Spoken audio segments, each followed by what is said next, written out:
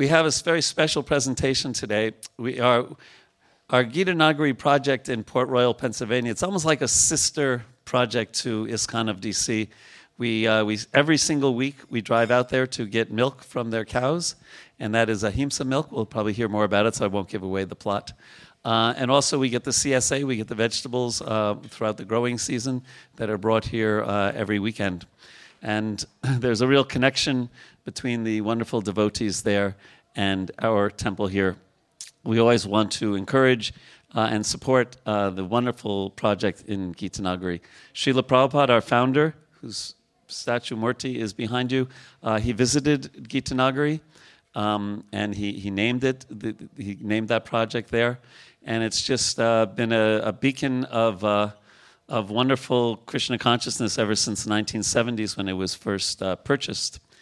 And so these two devotees here, Venu Madhurya Prabhu and Dasya Prem Prabhu, are going to present titled A Journey to Gita Nagari. And there's one other special thing about Gita Nagari. As you're driving up, automatically your heads are shaved. It's really special. No. Hare Krishna. So please, Prabhus, Hare Krishna.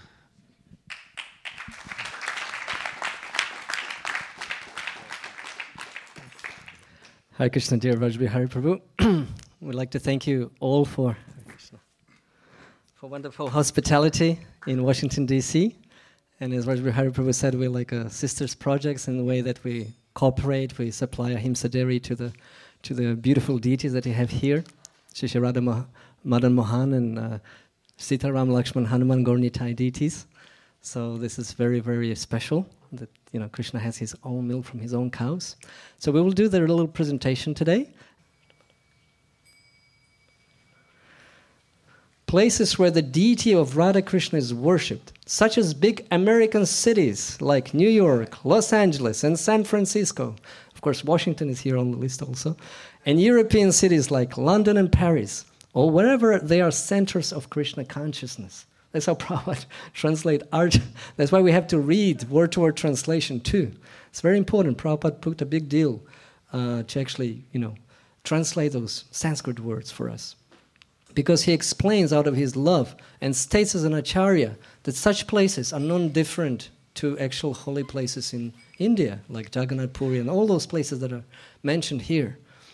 Once in Melbourne in 1973, Srila Prabhupada, 74, Srila Prabhupada was saying, in the temple, he was saying, you're not actually in Melbourne, you're in a Vaikuntha. And the devotees like, Jai, and Prabhupada, no, in Vrindavan. So Prabhupada, his consciousness, he was the carrier of Vrindavan. He manifested that Vrindavan in all those cities across the globe, traveling 14 times in his very old age. He's Vrajavasi. He's a resident of Vrindavan, eternal resident, very special Nityananda Shakti-Avesh avatar. So he had this specific Shakti empowerment to bring deities, install them with Govindadi Purushan prayers, and let devotees, whoever they were, however unqualified they were, to accept the service and manifest the Vrindavan. And as Bhaktivinoda Thakur sings, it's up to your consciousness whether the Vrindavan will manifest or not in the places where you worship. So when he worshipped at home the deities, the Vrindavan was manifesting. You could see it. You could feel it. He was there. So I just wanted to encourage you all that you have these beautiful Shri Radha Madan Mohan deities here. If you come here and perform all what is written here, chanting Hare Krishna Maha Mantra, worshiping the deity. You don't have to be a Brahmana to worship the deity. Did you know that? You can do any service here at the temple or the premises of the temple as a service to Shri Radha Madan Mohan, and they will accept. So you're actually worshiping the deities. By performing any type of service, they accept it on the same level. And of course, today we're going to take you on a journey. I know the journey is the theme. So as you can see here, you have beautiful, the second picture here. But Krishna is surrounded by deer, birds, cows in a forest of Vrindavan. Maybe it's not Vrindavan, maybe it's Kamyavan or Talavan or, any other forests of Vrindavan. There are 12 main forests and there are many sub-forests also. So we're going to take you to one forest here of Vrindavan nearby, just, 3.5 hours drive? 3.5? 3.5. Yes. So the large green Vrindavan, because Krishna, of course, enjoys association of cows. If you remember in the 10th canto of Srimad Bhagavatam, the chapter 5, when Vasudeva meets Nanda Maharaj, I don't know if you have, probably. Yeah, if Nanda Maharaj sees Vasudeva, and Vasudeva asks Nanda Maharaj, how are the animals of Vrindavan? He says, Pashu. Pashu means animals. Do you know how Prabhupada translates Pashu? Cows. Because cows are the main animals. They're the most significant animals. They're mothers. So he asked Nanda Maharaj, how are the animals? Do they have enough forests, grazing fields, water to drink, the special herbs? Because, taking care of animals is very, very special. When Krishna came to punish Kamsa, and he did, and then Krishna said, we have to separate now to Nanda Maharaj. Nanda Maharaj had to return back. He said, I don't want to go. I will stay here, Krishna. I promised to Mother Yashoda, I'll bring you back. You're not coming with me? I'll stay here. But Krishna had an argument which turned Nanda Maharaj, despite of his parental love. He said, yes, but how about the cows? They can't live in Mathura. There's no grass to eat. There's no forest to be, to wander around. Yamuna Tira Vanachari. Vanachari means wandering in the forests of Vrindavan. And that argument, Vasudeva Nanda Maharaj, he had to acknowledge, I have to bring back the cows. Krishna was crying. He didn't want to. He said he went to every bull and whispered something personal into their ears, because they were part of the family. And he was crying. Balaram had to take him by hand and walk him out from there. And if he would turn back at least once, he wouldn't be able to resist, and he would return to Vrindavan. So that's how powerful Vrindavan is. So our Radha Damodar, who were traveling for 6 years across all the United States, which is unprecedented in the whole Gaudiya Vaishnava history, somehow or other, they chose this beautiful Pennsylvanian forest to manifest their Vrindavan. We have Govardhan Hill there, we have Yamuna River, we have all the Lila Sthans, we have a lot of cows. We have 90 cows. 90 cows. Krishna has, that's my speculation, Krishna has 900,000 cows, right? So he deducted this 0.0001% to Gita Nagari, because he's there. Archa Vigraha, be mindful, they're not different to Krishna. So Radha Damodar was part of their herd here in Vrindavan in Gita Nagari Dham. So let's go and meet our residents, because as you see there, it's not just the cows. Guess what? They're peacocks. Krishna wears the peacock feather, right? Do you know why Krishna wears the peacock feather? Anybody knows? Please. The feather was given to him by the peacock in love. Yes, the peacock gave in love, because they had a dance competition and Krishna won. And so the king of the peacocks had to acknowledge, you are the best dancer. So he gave that peacock feather to wear. But there's one more inner reason, mysterious, sacred reason. You want to know? If you listen to Indradyumna Maharaj's series, you would know that. So the middle peacock feather, I'll try to enlarge. It actually reminds Krishna of the blue eyes of Srimati Radharani. This is exactly the color of her eye, deep blue color. So this is Dudu. He's he's our peacock bhakta devotee peacock. So he comes every day to Mangalarati. Is everybody here coming every day to Mangalarati? Don't raise your head. I don't want to. I know you do. So Bhakta Dudu comes there every day and stays for the morning program, deity greetings also. And then during lunchtime, he knocks with his beak on the door of dining hall, demanding Mahaprasadam every single day. And unless you give him, then he's not going to be satisfied. There's another one, Kunti the goat. Actually, Krishna has goats, if you didn't know. So Kunti the goat, she looks like a very pregnant, fat goat because she thinks she's a cow. Somehow or other, she assimilated with cows. We bought her so she could eat the weeds, but she eats grains and grass like the cows. So if you come to Gita Nagari, you'll see her walking with milking mothers to the barn, and she returns with them, and she's super fat. She thinks she has 4 stomachs as cows, but she's not. Anyway, let's go further. Of course, the smart cows, we have beautiful brown Swiss cows, and they're very gentle by nature, most of them. Some of them are feisty, but that's a part of character life. So this is Bahula with Vishaka and Lalita. They were very small at that time. Now they're 3 years old. Meet the team, the residents of Gitanagari Dham. Very dedicated team here. It's about 20 persons. We have about 50 devotees living in a nearby area also. So I would like to just, as part of the journey, remind you some of the quotes of Prabhupada in terms of, the self-sustainability and, farm life. Because it's important that, actually, Srila Prabhupada started to remind of this more and more after 1974. So you'll see a lot of quotes by Prabhupada about importance of such projects. So this is one of them.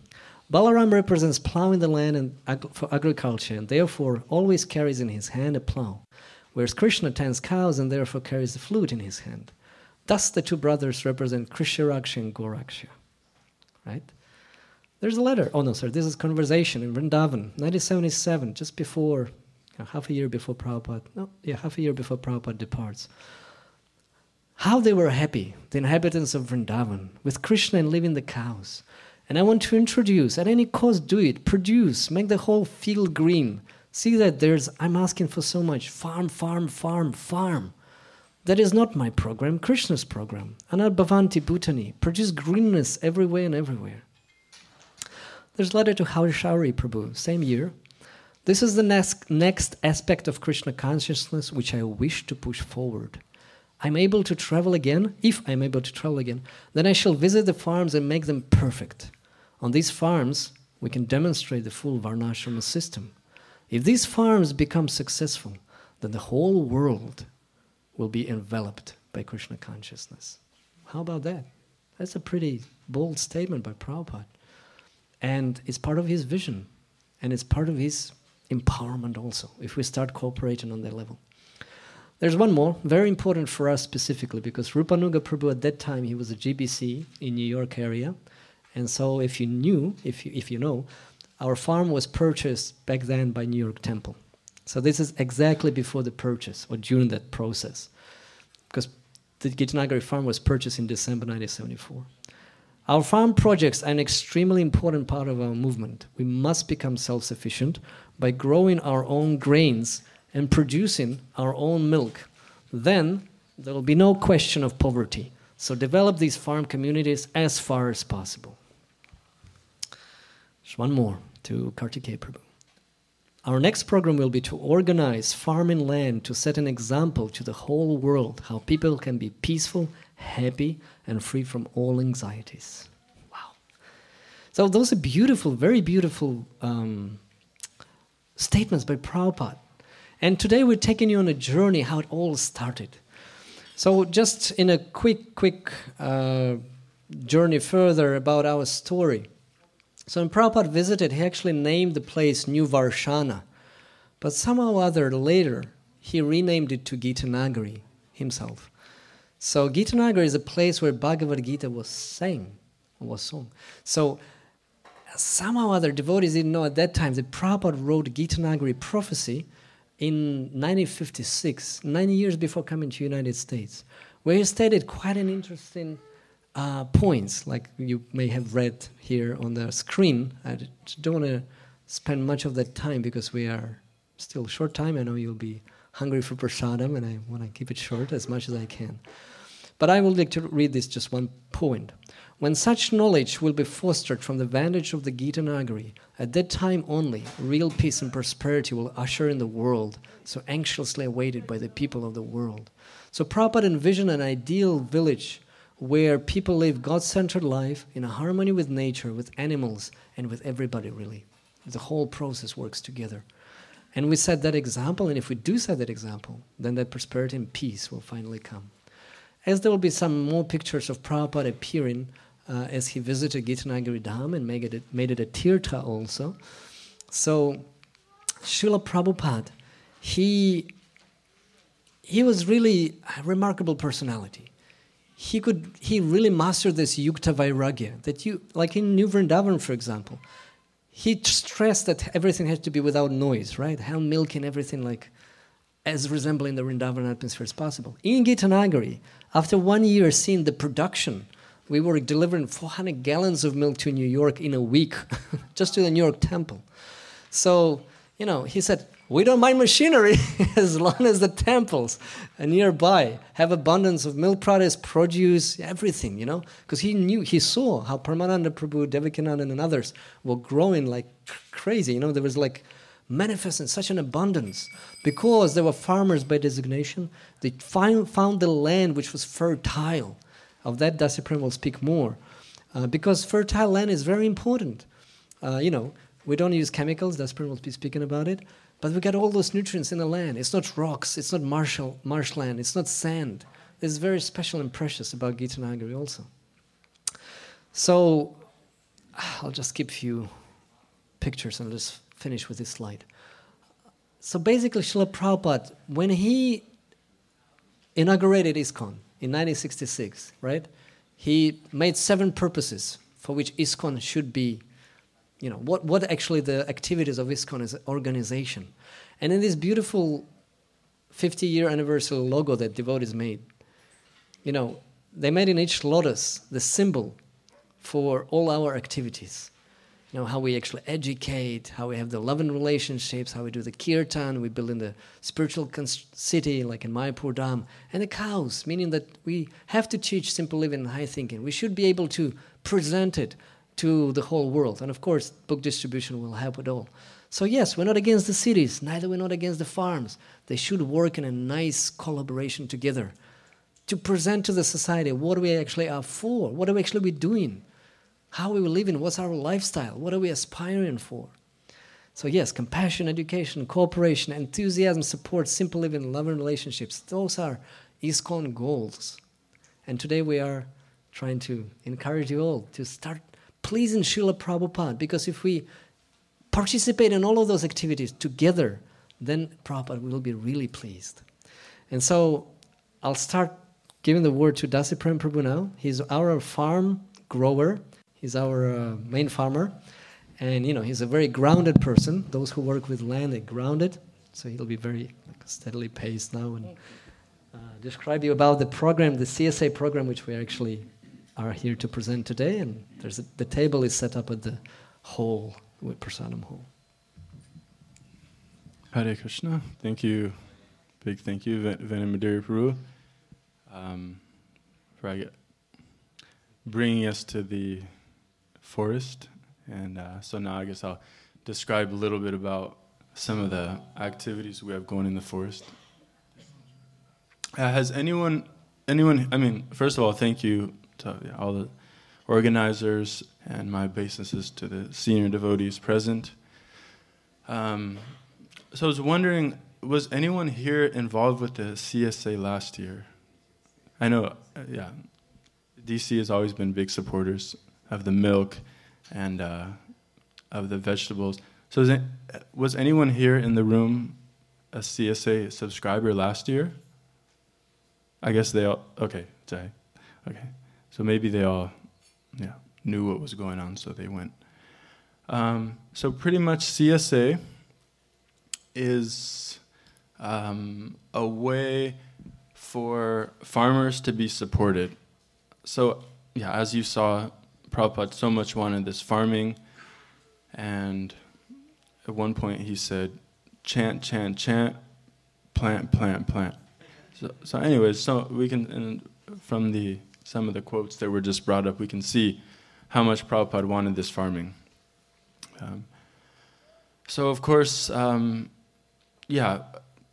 be nice if we could just grow our food there and just live happily ever after, and have our own self-sufficient life.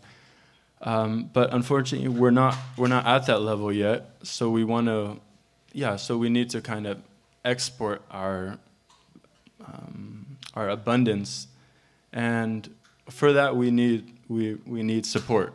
So that's why Prabhupada wanted so much this temple-city connection, because the people are here in the city, and we have the land out there in the country.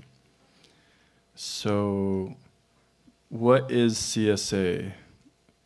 Community-supported agriculture, a subscription-based model for purchasing organic, seasonal produce directly from local farmers. So some of you guys may not know, but actually we recently acquired another property. So now we have 2 properties. Did anyone know that? Yeah, I don't think they wrote a Dandavat's article about it yet. But you can see, so this is actually our new property. It's called Sarabi Kunj. And yeah, it's another 80 acres. And anyways, this is a picture here. You can see our temple president there, Dhruva Maharaj Prabhu, looking over. I like that picture. He's the farmer looking over his land, seeing the potential. Yeah, so this is what we have. 2 properties, 430 acres, 90 cows, as you heard, 20 devotees, and so unlimited potential. So the history of our CSA. We started in 2010. So when Dhruva Maharaj and Parijata, when they first got there, before they had all the cows, they immediately went from their kind of corporate lifestyles and just immediately started planting vegetables and kind of like getting the CSA underway. So they started off 25 members, and since then we've gotten up to 115 members. So with your support, hopefully we'll have even more than that this year. So what we're doing is a multi-farm CSA. So the thing about CSA is it's a shared risk between the farmer and the consumer. So traditionally how it would work is if the farmers don't produce much, then the consumers would be okay with not getting so many vegetables. But then when they produce in abundance, then you get more. Seeing as we're in an area where there's so much agriculture, what we have is a multi-farm CSA. So this means that even if something happens, like Colorado beetles come or whatever, some crops get knocked out, we have plenty of friends. You can see one of our friends here with the horse-drawn plower. So yeah, we have lots of farming friends in the area who we can source from to make sure that everyone gets, a proper, sufficient share of vegetables every week. Yeah, this is a big theme that I want to stress is improve eating habits and decrease your grocery bills. Does that sound good to anyone? Yeah, okay. So this is a nice quote from the Bhagavatam. Life's desires should never be directed towards sense gratification. One should desire only a healthy life of self-preservation. Since a human being is meant for inquiry about the absolute truth, nothing else should be the goal of one's works. So there you go. From the Bhagavatam, you have it. That we should strive to live a healthy life. So, yeah, some kind of scary facts here. So these are FDA recalled products since 2017. So FDA, we all know, Food and Drug Administration, and so when they recall an item... Many people who work there. Do we really? Oh my God. Oh, so you guys, might even know all this stuff. Hare Krishna. So, so many items that you get at your, beloved, whatever, stores, often they have contaminants, and they find this out later, and then, so the items are then recalled. So you can see some of the things here. And some of the usual suspects. Round up the usual suspects. Hope no one works for any of these companies. Many people would not. Okay. Okay, reasons for recall. Some, like we've all heard of these things, right? Like salmonella outbreaks, E. coli outbreaks, these things like this. So sometimes we think, okay, well, vegetables maybe won't be such a big deal. How much harm can a fresh vegetable cause? But we hear this, right? Like salmonella and E. coli. We hear this in the news. It's the tomatoes have been contaminated. Don't eat tomatoes. So this so one case, there was E. coli breakout, and you can see in November 2019, 28 hospitalizations. Then, what is that? November 2018, there was actually 5 deaths from this E. coli in romaine lettuce. So, yeah, and initially they were saying, okay, well, just when you get your vegetables, just wash them very nicely, and then that'll take care of the contaminants. But then they realized, okay, actually the contaminants are going into the vegetables, so even if you wash them nicely, can't get around it. Yeah, pesticides, this is just another unfortunate reality of the world. And yeah, another thing is just that farms in general are under threat. So we can see here, according to the USDA, anyone work for the USDA here? No? Okay. 1.3 million acres of farmland were converted in 2021. And that comes out to 3,500 acres a day. It's like 100 Gita Nagaris a day. 10 Gita Nagaris a day. Yeah, so in general, how the trend is going is that the number of farms are going down and the size of the farms are increasing. So I think I read in the 1940s, it was like 2/3 of people lived on farmland. And now, and then when it hit the 2000s, it was less than 2%. And I think now they don't even check these statistics anymore. It's such a small number. So it's just, and I don't know if you've heard of like these protests going on in India, right? These big farm protests. Because of globalization, everyone's getting their produce from around the world. And so when the farmer actually, what the farmer actually gets for that produce is just hardly anything, because so much goes into the marketing, the packaging, the distribution, and all that. And so farmers are just thinking, okay, I'll just increase my land, but then to do that, they have to take out loans, get bigger machines. So it's a very vicious cycle. And actually they're finding that farmer suicide, I think it's one of the occupations now with the greatest number of suicides because of this whole thing. So CSA gives us hope for the future. So yeah, that's the glories of this CSA, is that it cuts out all the middleman, and it's a way that the consumer can go directly to the producer. And yeah, in order to push on this aspect of Prabhupada's mission, we need this kind of connection. So of course we're fully certified organic. So we use all the kind of like latest farming techniques to ensure a healthy soil, and to ensure the vegetables give the most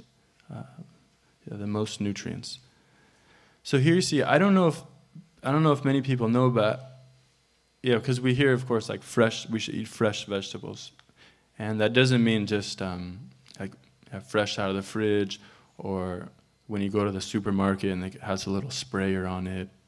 Yeah, that's fresh, but there's actually a nutrient loss from the date the vegetables are picked to the time they're consumed.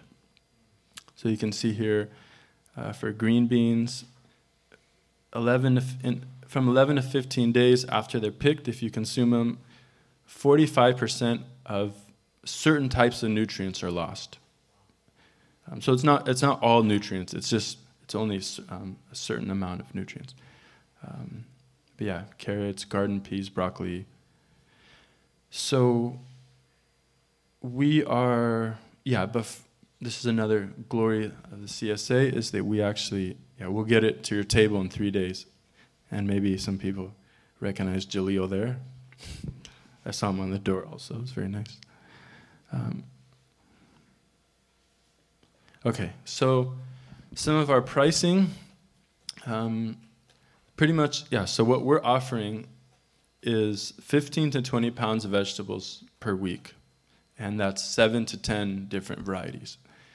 And recently, since going to Gitanagri, I've done a lot of cooking. So I feel like I have a sense of what cooks want, what people want in their house. Yeah, potatoes, coriander, peppers, eggplant, spinach, all that stuff. Now I know what people want to cook. So we're trying our best to provide these things. So it's 36 a week, and pretty much from June 4th to October 29th, 22 weeks, we will bring the vegetables here. So when you come to this Sunday program, you can, get your association, get your darshan, get your milk, and get your vegetables. You don't have to make an extra trip. So full share 800, half share 450, and please sign up before April, or else the price will go up a little more. So if this sounds like a lot, I actually did a little research. I went to Whole Foods, and I pretty much researched the first 10 vegetables that we were also going to grow, and I averaged how much it is per pound. And for them, it was $2.76, and our price came out to about $2. So we actually, so it's a good deal in so many different ways. And then some additional benefits, because also even if you buy organic vegetables, a lot of times what these farmers are doing is they're using fish emulsion, bone meal, so crushed bones, blood meal. So even things that pass as organic are things that we as devotees don't generally want to be involved with. And so here's a list of just some of the vegetables that we'll produce each week. So it's seasonal. Yeah, so that's the thing, is the produce is seasonal. But Nectar Devotion actually tells us, Nectar Devotion in chapter 8, offenses to be avoided, it's stated there that one should not fail to offer fresh fruit and grains to Krishna according to the season. So I know we all want tomatoes in December, and but it's actually healthier for us, and as Rupa Goswami says, it's actually what's preferred for the deities. If it seems, sometimes people think, it's so much vegetables, what are we going to do with all of it? So here's just some few ideas. Making healthy smoothies, freeze it for later, give it to your neighbor, donate it to the temple. Don't feel bad. I mean, even maybe we can set up a system where you leave it here, that's something that you're not going to use, and then we take it and compost it, turn it into nutrients like that. So share the wealth and show your support for this very important pillar of Srila Prabhupada's Grand Master Plan for giving Krishna consciousness to the whole world. So as you heard that very striking statement Prabhupada said, that but if we establish these farm communities, then what was it? The Krishna consciousness movement will envelop the world. Yeah. So if we build up these communities, Krishna consciousness will envelop the world. So as you can see, Prabhupada there in our barn, and the next picture over is how we can all kind of have play our part in this big mission. So we're not expecting everyone to come out in the hot sun and pull weeds and harvest vegetables, but you can support in some way. So now I'll finish there, and I'll just let Venamadira Prabhu kind of wrap it up. Okay. So basically you heard it, right? I mean, I worked in Hamburg Südschippen line in New Zealand for like 4 years. So I know the apples, the Granny Smith, the beautiful green New Zealand apple. It stays in an atmosphere-modified warehouse for a year before it gets to you. And then 2 months from a sale also to America. So this is like crazy. You know, by the time you eat this apple, there's no nutrients whatsoever. It even diminishes in like 2 weeks, what to speak of 1 year. So, you know, we can supply to you some of those vegetables are like 24 hours from being picked up. Some of them a little longer, depends on when we harvest and when we deliver. So, but up to 3 days, this is maximum. Of course, yes, it's seasonal, as Dasi Prem said, but hey, what? I mean, you can learn new recipes. You can, you can be innovative. And of course, just remember, you're supporting a Prabhupada's project. You're supporting cows. You're supporting future agriculture. You're supporting like devotees. You're supporting deities. You participate in a grand thing. You're part of Prabhupada's mission.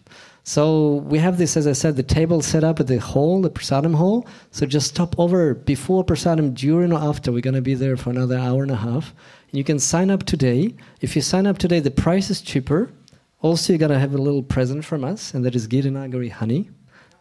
1.5 pounds, I think, is the jar. Yeah, so you're going to get it for free today as a special gift if you sign up today. And if you cannot sign up, still take a flyer, think about it, give it to a friend, distribute it. Just, think who else can be interested in this program. And you don't need to come personally yourself. You can send a friend. It will be on your name, but your friend can pick it up for you. If you're on a holiday or something, just, give a present to a friend or whatever, colleague. So there's many, many ideas. The official part is over. If you are super hungry, prasad is there, I presume. But if somebody is spiritually thirsty, because today is Madhvacharya's disappearance day, and I feel like almost obliged to say at least 3-5 minutes of glories of Madhvacharya. So I don't know where's organizers, if I'm allowed to, or if you are thirsty for that, those who are, and I mean, feel free to go if you have to for prasadam, but if you allow, I can just say a few words. Is it okay? Some of you okay to hear? All right. Because Madhvacharya, Prabhus, we are in a Brahma Madhva Gaudiya Sampradaya. He's our forefather. He's like, a great acharya in which disciplic succession us and Lord Chaitanya and Srila Prabhupada are coming from. So Madhvacharya, he lived in the 13th century. And it's so hard to track the biographies of saints living that far, that long ago. But for us, somehow or other, luckily, for Madhvacharya specifically, his disciple Trivikrama Das had a son named Narayana Pandit. And Narayana Pandit, he made a biography of Madhvacharya. And he written, it's called Sumadhva Vijaya.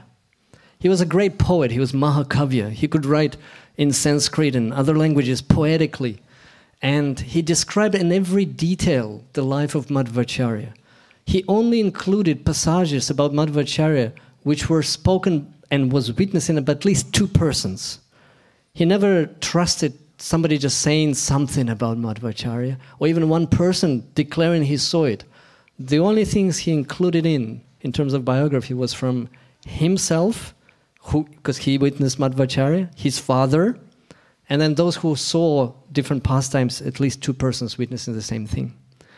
So in this way, he could write this biography in very much detail, especially the later part, which he witnessed himself, in terms of his sadhana, his qualities, his spiritual life, his preaching. And as you know, Madhvacharya is incarnation of Vayu. So his previous incarnation was Hanuman. You have Hanuman here. Then Bhima. And then, of course, Madhvacharya. So he had a great strength from his birth, great appetite also. He's like, he could control, he could not control. His digestion was very powerful. So much so that there was one pastime, somebody just said, "Can you eat like 1,000 bananas?" He said, "Yeah." So he did eat 1,000 bananas in one go. That's Madhvacharya as a child, So he was very restless. He had a phenomenal memory. He didn't have to hear things twice. He remembered everything by heart.